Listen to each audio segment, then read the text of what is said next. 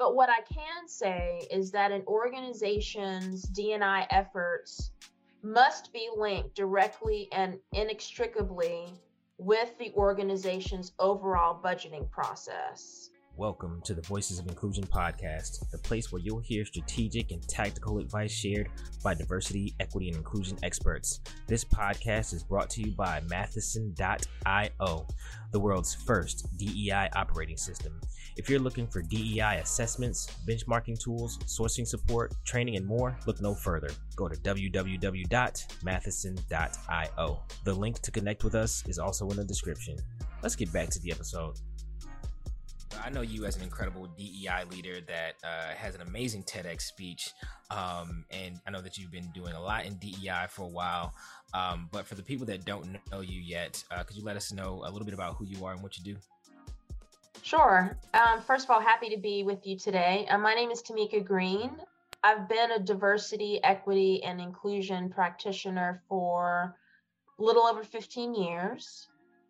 And I am currently working as the global head of culture, belonging, and diversity at Chegg, which is an education technology company based in Santa Clara, but I'm based in Brooklyn, New York.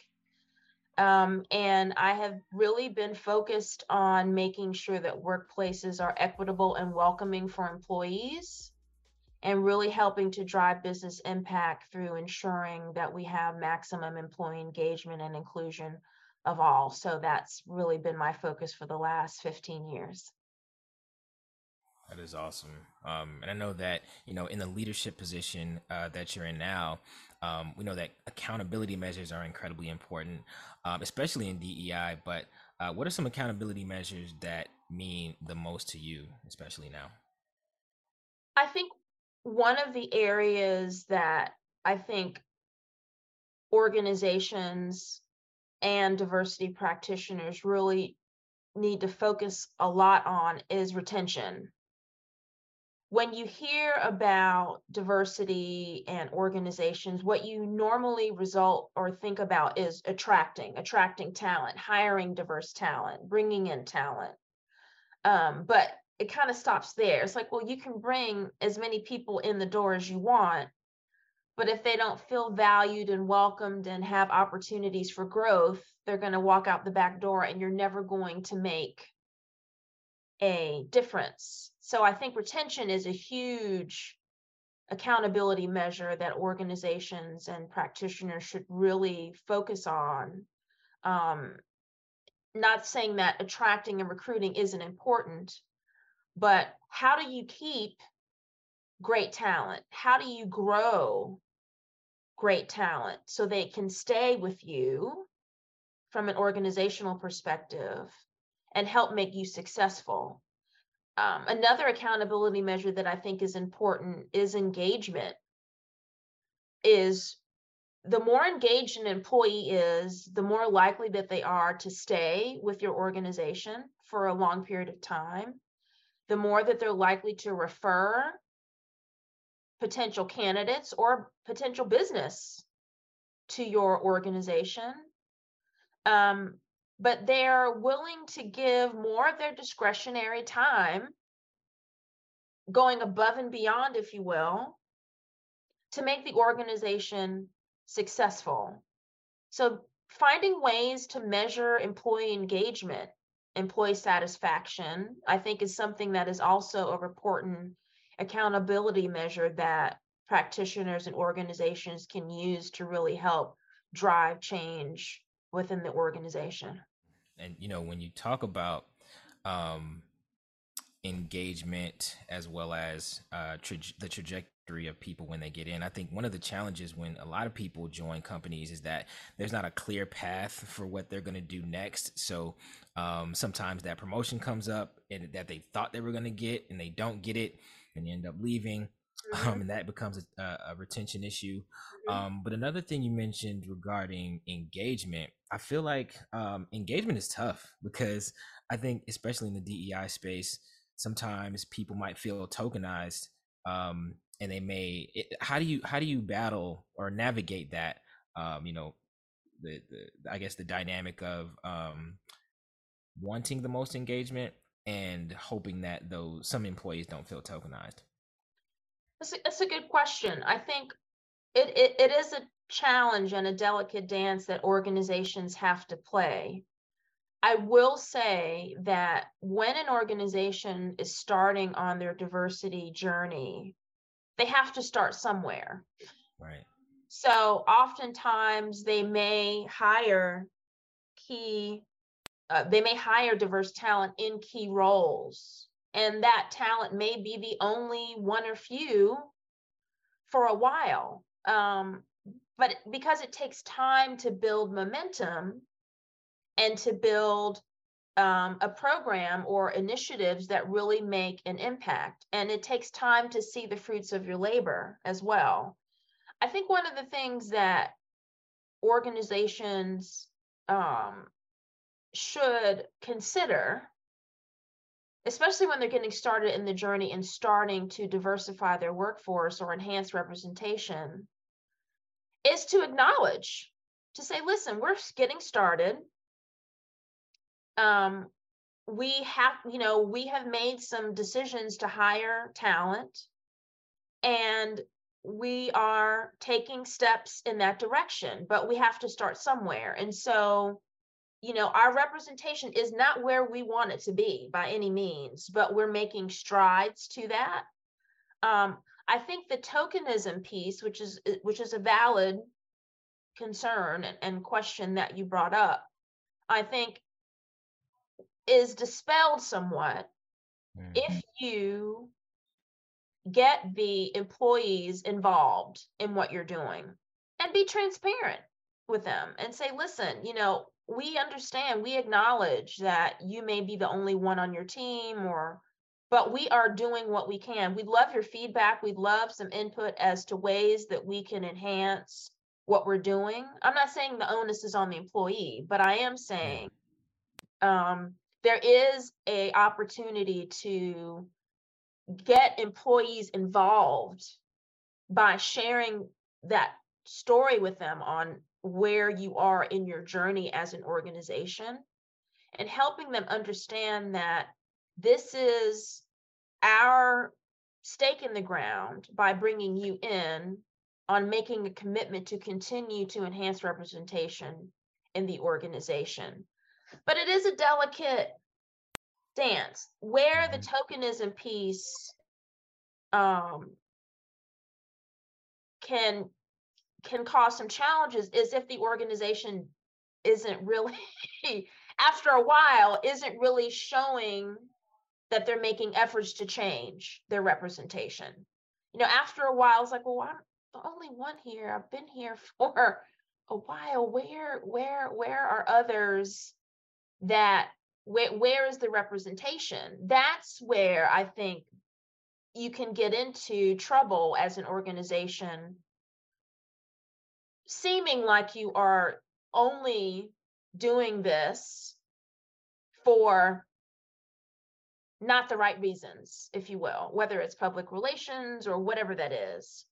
But I think if you're not showing that you're making steps or progress in that direction on enhancing representation, then understandably so, those employees will feel like tokens, and that's something that I think is a challenge that organizations really need to be very mindful of.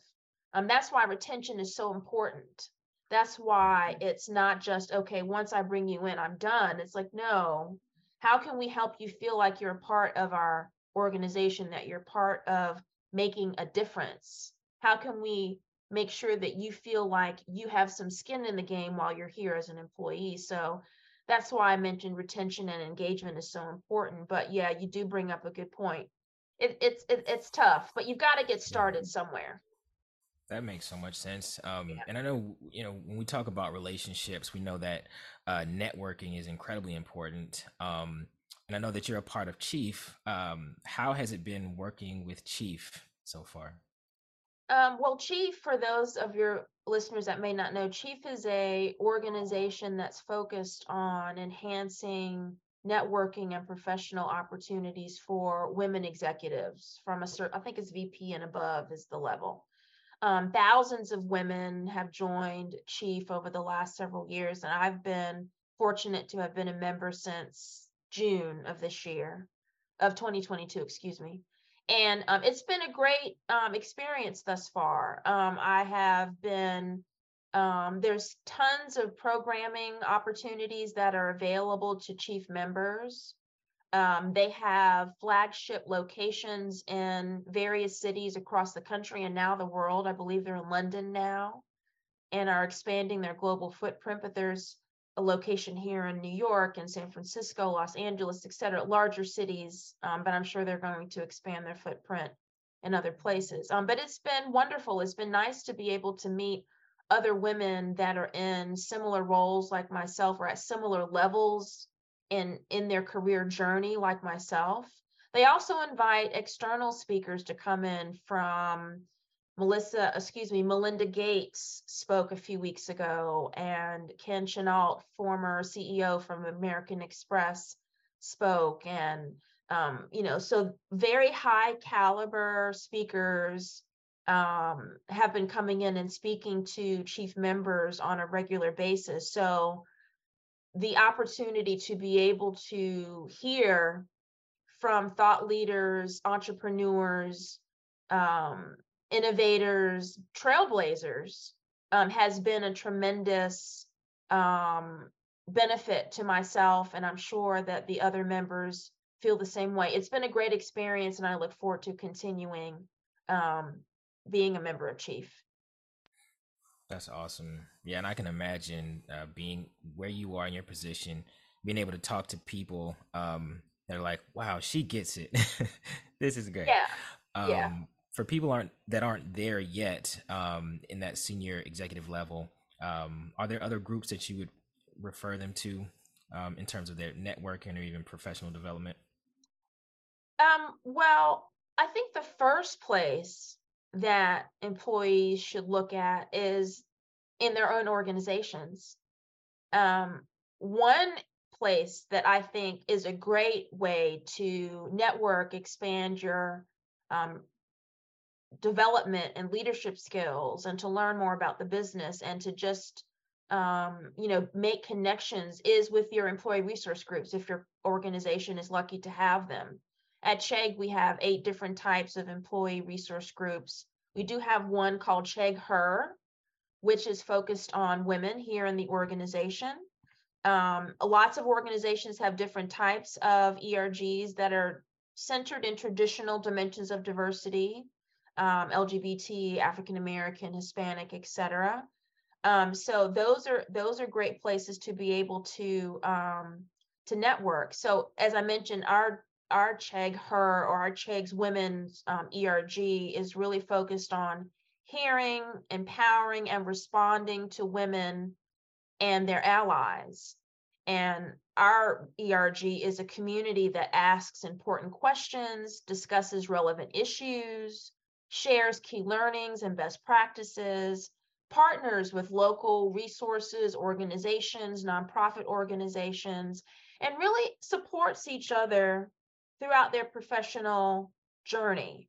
So we have over 200 members of our Chegg Her ERG, which I believe is one of our larger, if not largest ERGs. And it is a wonderful resource for women to be able to connect and learn from each other. So I would recommend definitely checking internally to see if you have employee resource groups. They may be called affinity groups or business resource groups or communities or circles, various different names or vernaculars, but the essence of an employee resource group is a great place to start.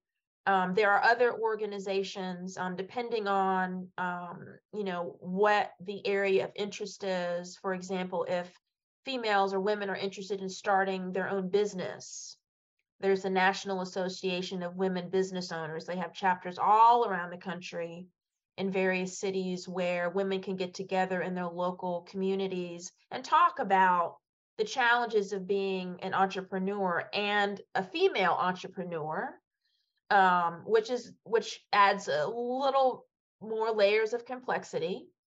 So that's an example of, but there's tons of female-centric groups that are out there depending on, what you're looking for, but I would definitely start with ERGs if you have them at your organization.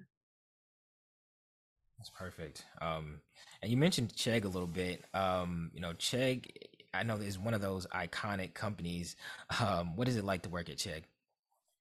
Oh, it's been great so far. I've been here since November 7th. So it's only been a couple months.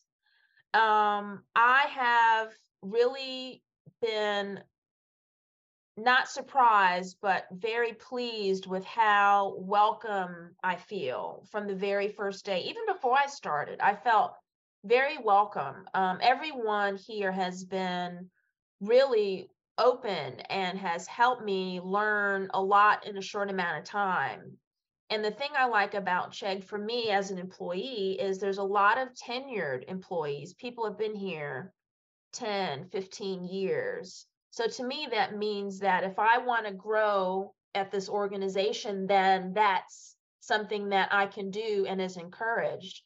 One of the things that I also like about Chegg, which is what drew me to the position, is their mission statement. I've been in this industry for a long time, and I'm at a point in my life and career where I wanted to land in a place that was really mission and purpose driven. And their mission is really focusing on improving the lives of students by enhancing their learning outcomes by putting them first. They work with mostly undergrad students, some high school students as well, but they prioritize the needs of a student. And my parents were educators.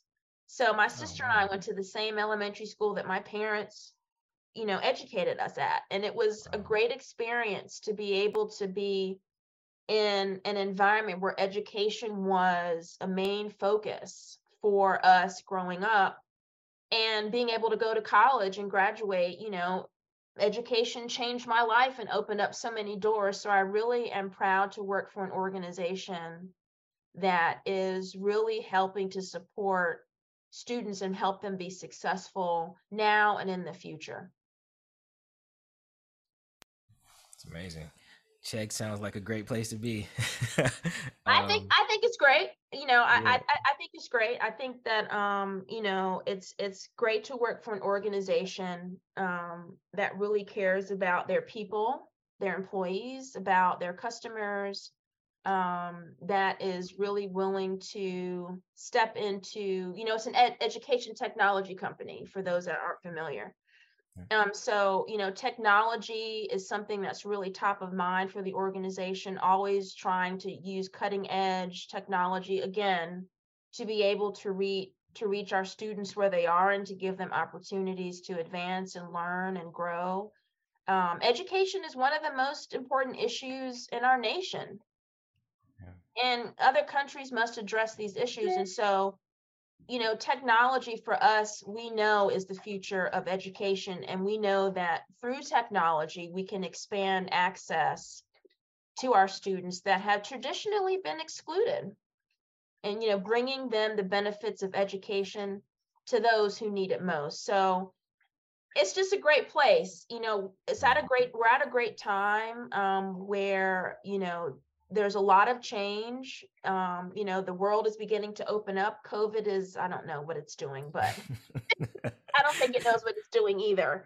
But Right. slowly but surely, people are beginning to, organizations are beginning to open up, and, students are going back to school and campuses. So it's nice to be a part of an organization that is at the forefront of making such a tremendous change in the lives of so many. That's awesome. Um, there are a few gaps in society that I think that we can address today, but I think one that's really important to DEI is pay equity. In your opinion, how do you think we can close the pay equity gaps in our workspaces today? That's a good question. I think one of the things that organizations should do is review their compensation on a regular basis. I think that it's really important to do an assessment to ensure that you're paying your employees fairly and equitably. At Chegg, I'm happy to say that we review and benchmark our compensation ranges yearly to ensure that we're being competitive, but also that we are, paying our employees equitably and fairly.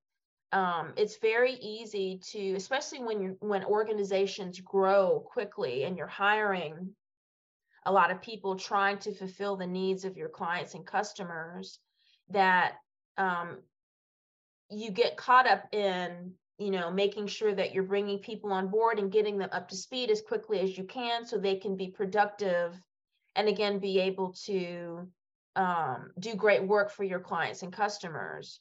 But also, I think organizations need to slow down once in a while and take a look at the landscape and say, okay, now that we've done all of this, let's take a look and see where we are. See, making sure that we're, part of being an organization that's diversity focused is ensuring that you have an inclusive environment. And it's not just about making people feel welcomed and warm and fuzzy and that they belong there. Part of inclusion is making sure that your policies and practices are inclusive of all, are equitable. And that is one of those policies and practices that is part of your inclusion process as an organization, is to ensure that you are paying your employees fairly and equitably across the board. So that's probably the number one way that organizations could help close the pay equity gap in the workspaces that they're in. Yeah, that's great advice. And in the news recently, there's been a lot of articles and chats around DEI leaders being the first team members to go due to the layoffs, especially in tech companies and other companies. Um, a lot of times we know that DEI leaders don't have a budget to actually make an impact sometimes. But is there a rule of thumb for what DEI leaders budgets should be? Well, I can't really give you a specific number because it really depends on the organization, and size and scope and the product and services that they provide. But what I can say is that an organization's D&I efforts must be linked directly and inextricably with the organization's overall budgeting process. One of the challenges in the D&I space is that it's seen as a separate entity. It's something that's somewhat taken on the side. It's not incorporated into the culture and fabric of some organizations. So it's very hard to make traction and to make a difference. So one of the ways to ensure that you're starting from the very beginning to ensure that D&I is something that is viewed as a business objective, just like anything else, is to use a similar process for budgeting that department or team, just like any other process. It shouldn't be done as an aside or after the fact. So it should be something that is considered just as important as anything else in your business. You should really think about what the impact will be on the entire company when you think about your budgeting process, from the suppliers that you use to the people that you hire, as we talked about representation earlier, and your capacity to find pools of talent, to the nonprofit organizations that you have the potential to support because of your willingness to have a decent D&I budget. So making sure that funding is there to be able to do the work is definitely critical, but it should be treated just like any other business unit. Just because D&I teams, generally speaking, don't make products and services or widgets like other teams or functions does not mean that it isn't just as important. And of course, I'm going to argue more important to get the proper funding from the very beginning. So I think if you take a look at the potential that a D&I function has on growing your business, growing your brand, growing your footprint, I think that the budgetary process should be viewed in a similar way, but be taken into account from the very beginning. Yeah, and it seems like that has a lot to do with the storytelling around what DEI means to the company and how you'd like to make that impact. You mentioned that you're gonna make sure you articulate that up front. But you know, when we talk about that, sometimes it's really hard for DEI leaders to secure a budget. So, um, how can we make the progress seem a little bit more linear in order for DEI leaders to secure budgets for their DEI resources? Setting goals, and like realistic goals. You know, sometimes, especially when you're getting started, if an organization is getting started in this space, taking the D&I journey, they don't know what they don't know. So really taking a good look at where you are, giving the opportunity to make a general assessment of where your organization is from a workforce perspective, et cetera. And then using that information to create specific targets and goals that you're trying to shoot for. And then use that to back into finding a budget. If you know that, as for an example, if you do an assessment for an organization as a D&I leader, and you see that there hasn't been a focus on educating employees about the importance of diversity or unconscious bias, etc. Um, Whether you look at engagement scores or engagement surveys, etc., and you see there's some discrepancies, then that would be a place that you would probably start saying, I need a training budget.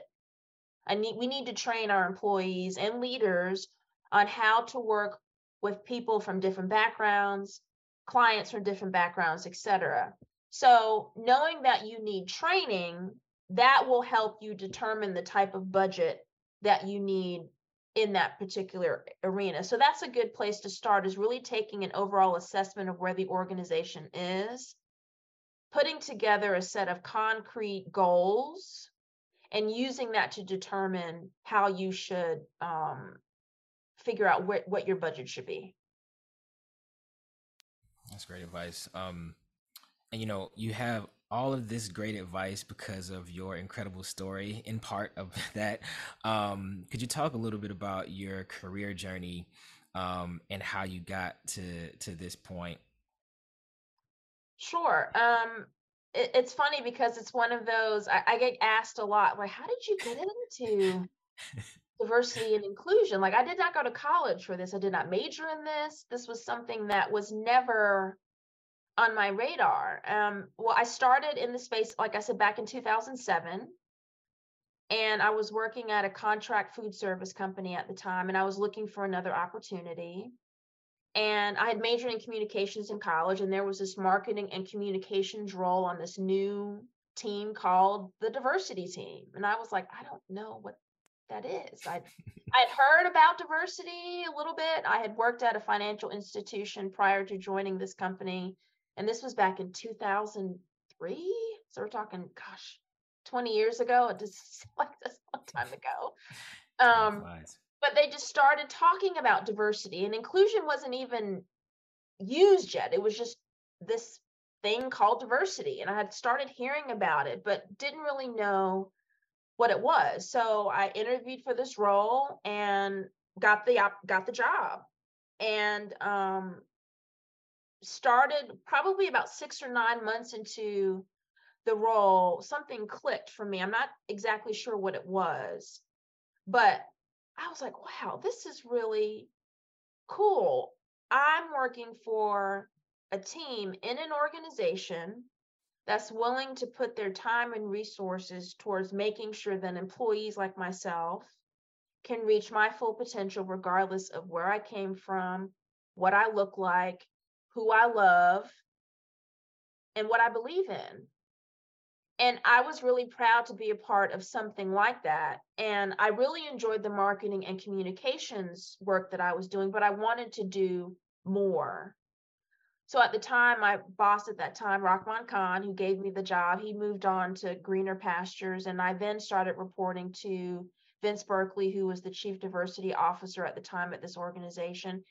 And he took me under his wing and started showing me the ropes on how to act as a consultant internally to help leaders understand the importance of diversity and inclusion, understand the impact that we can make together on creating a climate of inclusion by helping to hire, promote, retain diverse talent, all talent, of course, but our focus was diverse, and to, really help make change in the organization. And that's how it all started. And it's been a wonderful journey for the last 15 years. I've worked at all different types of companies, different sizes, shapes, colors, different business sectors. And it has been a blessing to be in this space for so long. And I have grown to love this work. It's a passion of mine. And it's something that's extremely important. But it's been a wonderful journey. And the space is very dynamic, which is why I have loved being in the space. There is not one day is the same as the next. But it's meaningful and purpose-driven work. So it's been, again, I've been very grateful and blessed to have been able to be in this space for as long as I have. So that's my journey thus far. And it's still going. It's still going. That's awesome. Yeah, I mean, I was reading your or I read your articles from years ago, and it seems as though you've always had that purpose-driven approach. So it's amazing to see that you're still crushing it now. Oh, thank you. And I just wanted to do one quick plug that, Okay. Tamika's TED Talk was one of those jaw droppers for me. When I saw it, I was just like, I was listening to it and I was like, wow, this is a great story. And then some of the details, you shared made me go, wow, how did she do this? So I just wanted to share that before we go.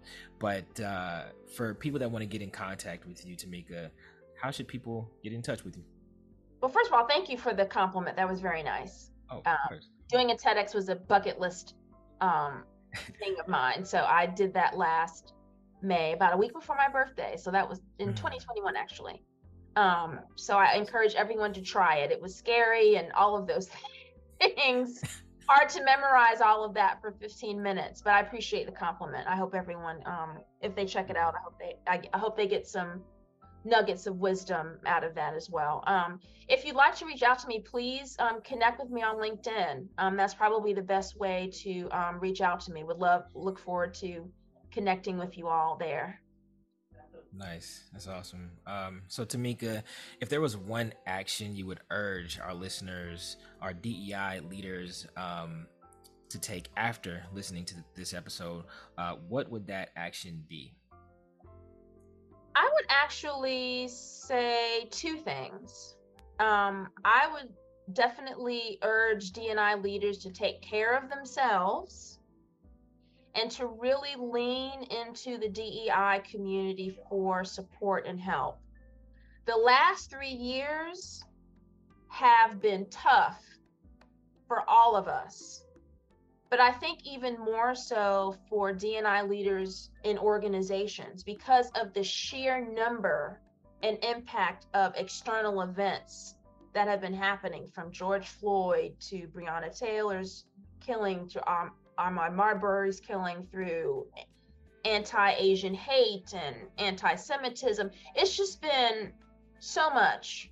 And organizations have leaned a lot on D&I practitioners and leaders over the last 3 years to really help them determine what to do, how to respond, how to be authentic in these moments of trials and tribulations, and to determine what next steps organizations should make in order to make an impact in spite of all of these changes. So I would definitely recommend to take care of yourself. It's been tough. So, tap into your support village, take some time to take a step back and really reflect on what matters most and why you're in this why you're doing this work is because it's great work, it's purpose-driven work. But it's been a tough 3 years. So just to take care of yourselves and really lean into the D&I community for support and help in order to keep yourself going. We can't end it any better than that. Tamika Green, thank you so much for joining us for the Voices of Inclusion podcast. This was awesome. Thank you, and thank you very much for your time. Appreciate the opportunity to speak with you today. If you're looking for DEI assessments, benchmarking tools, sourcing support, training, and more, look no further. Go to www.matheson.io and book a call to speak with us. The link is in the description. We're looking forward to connecting with you next time.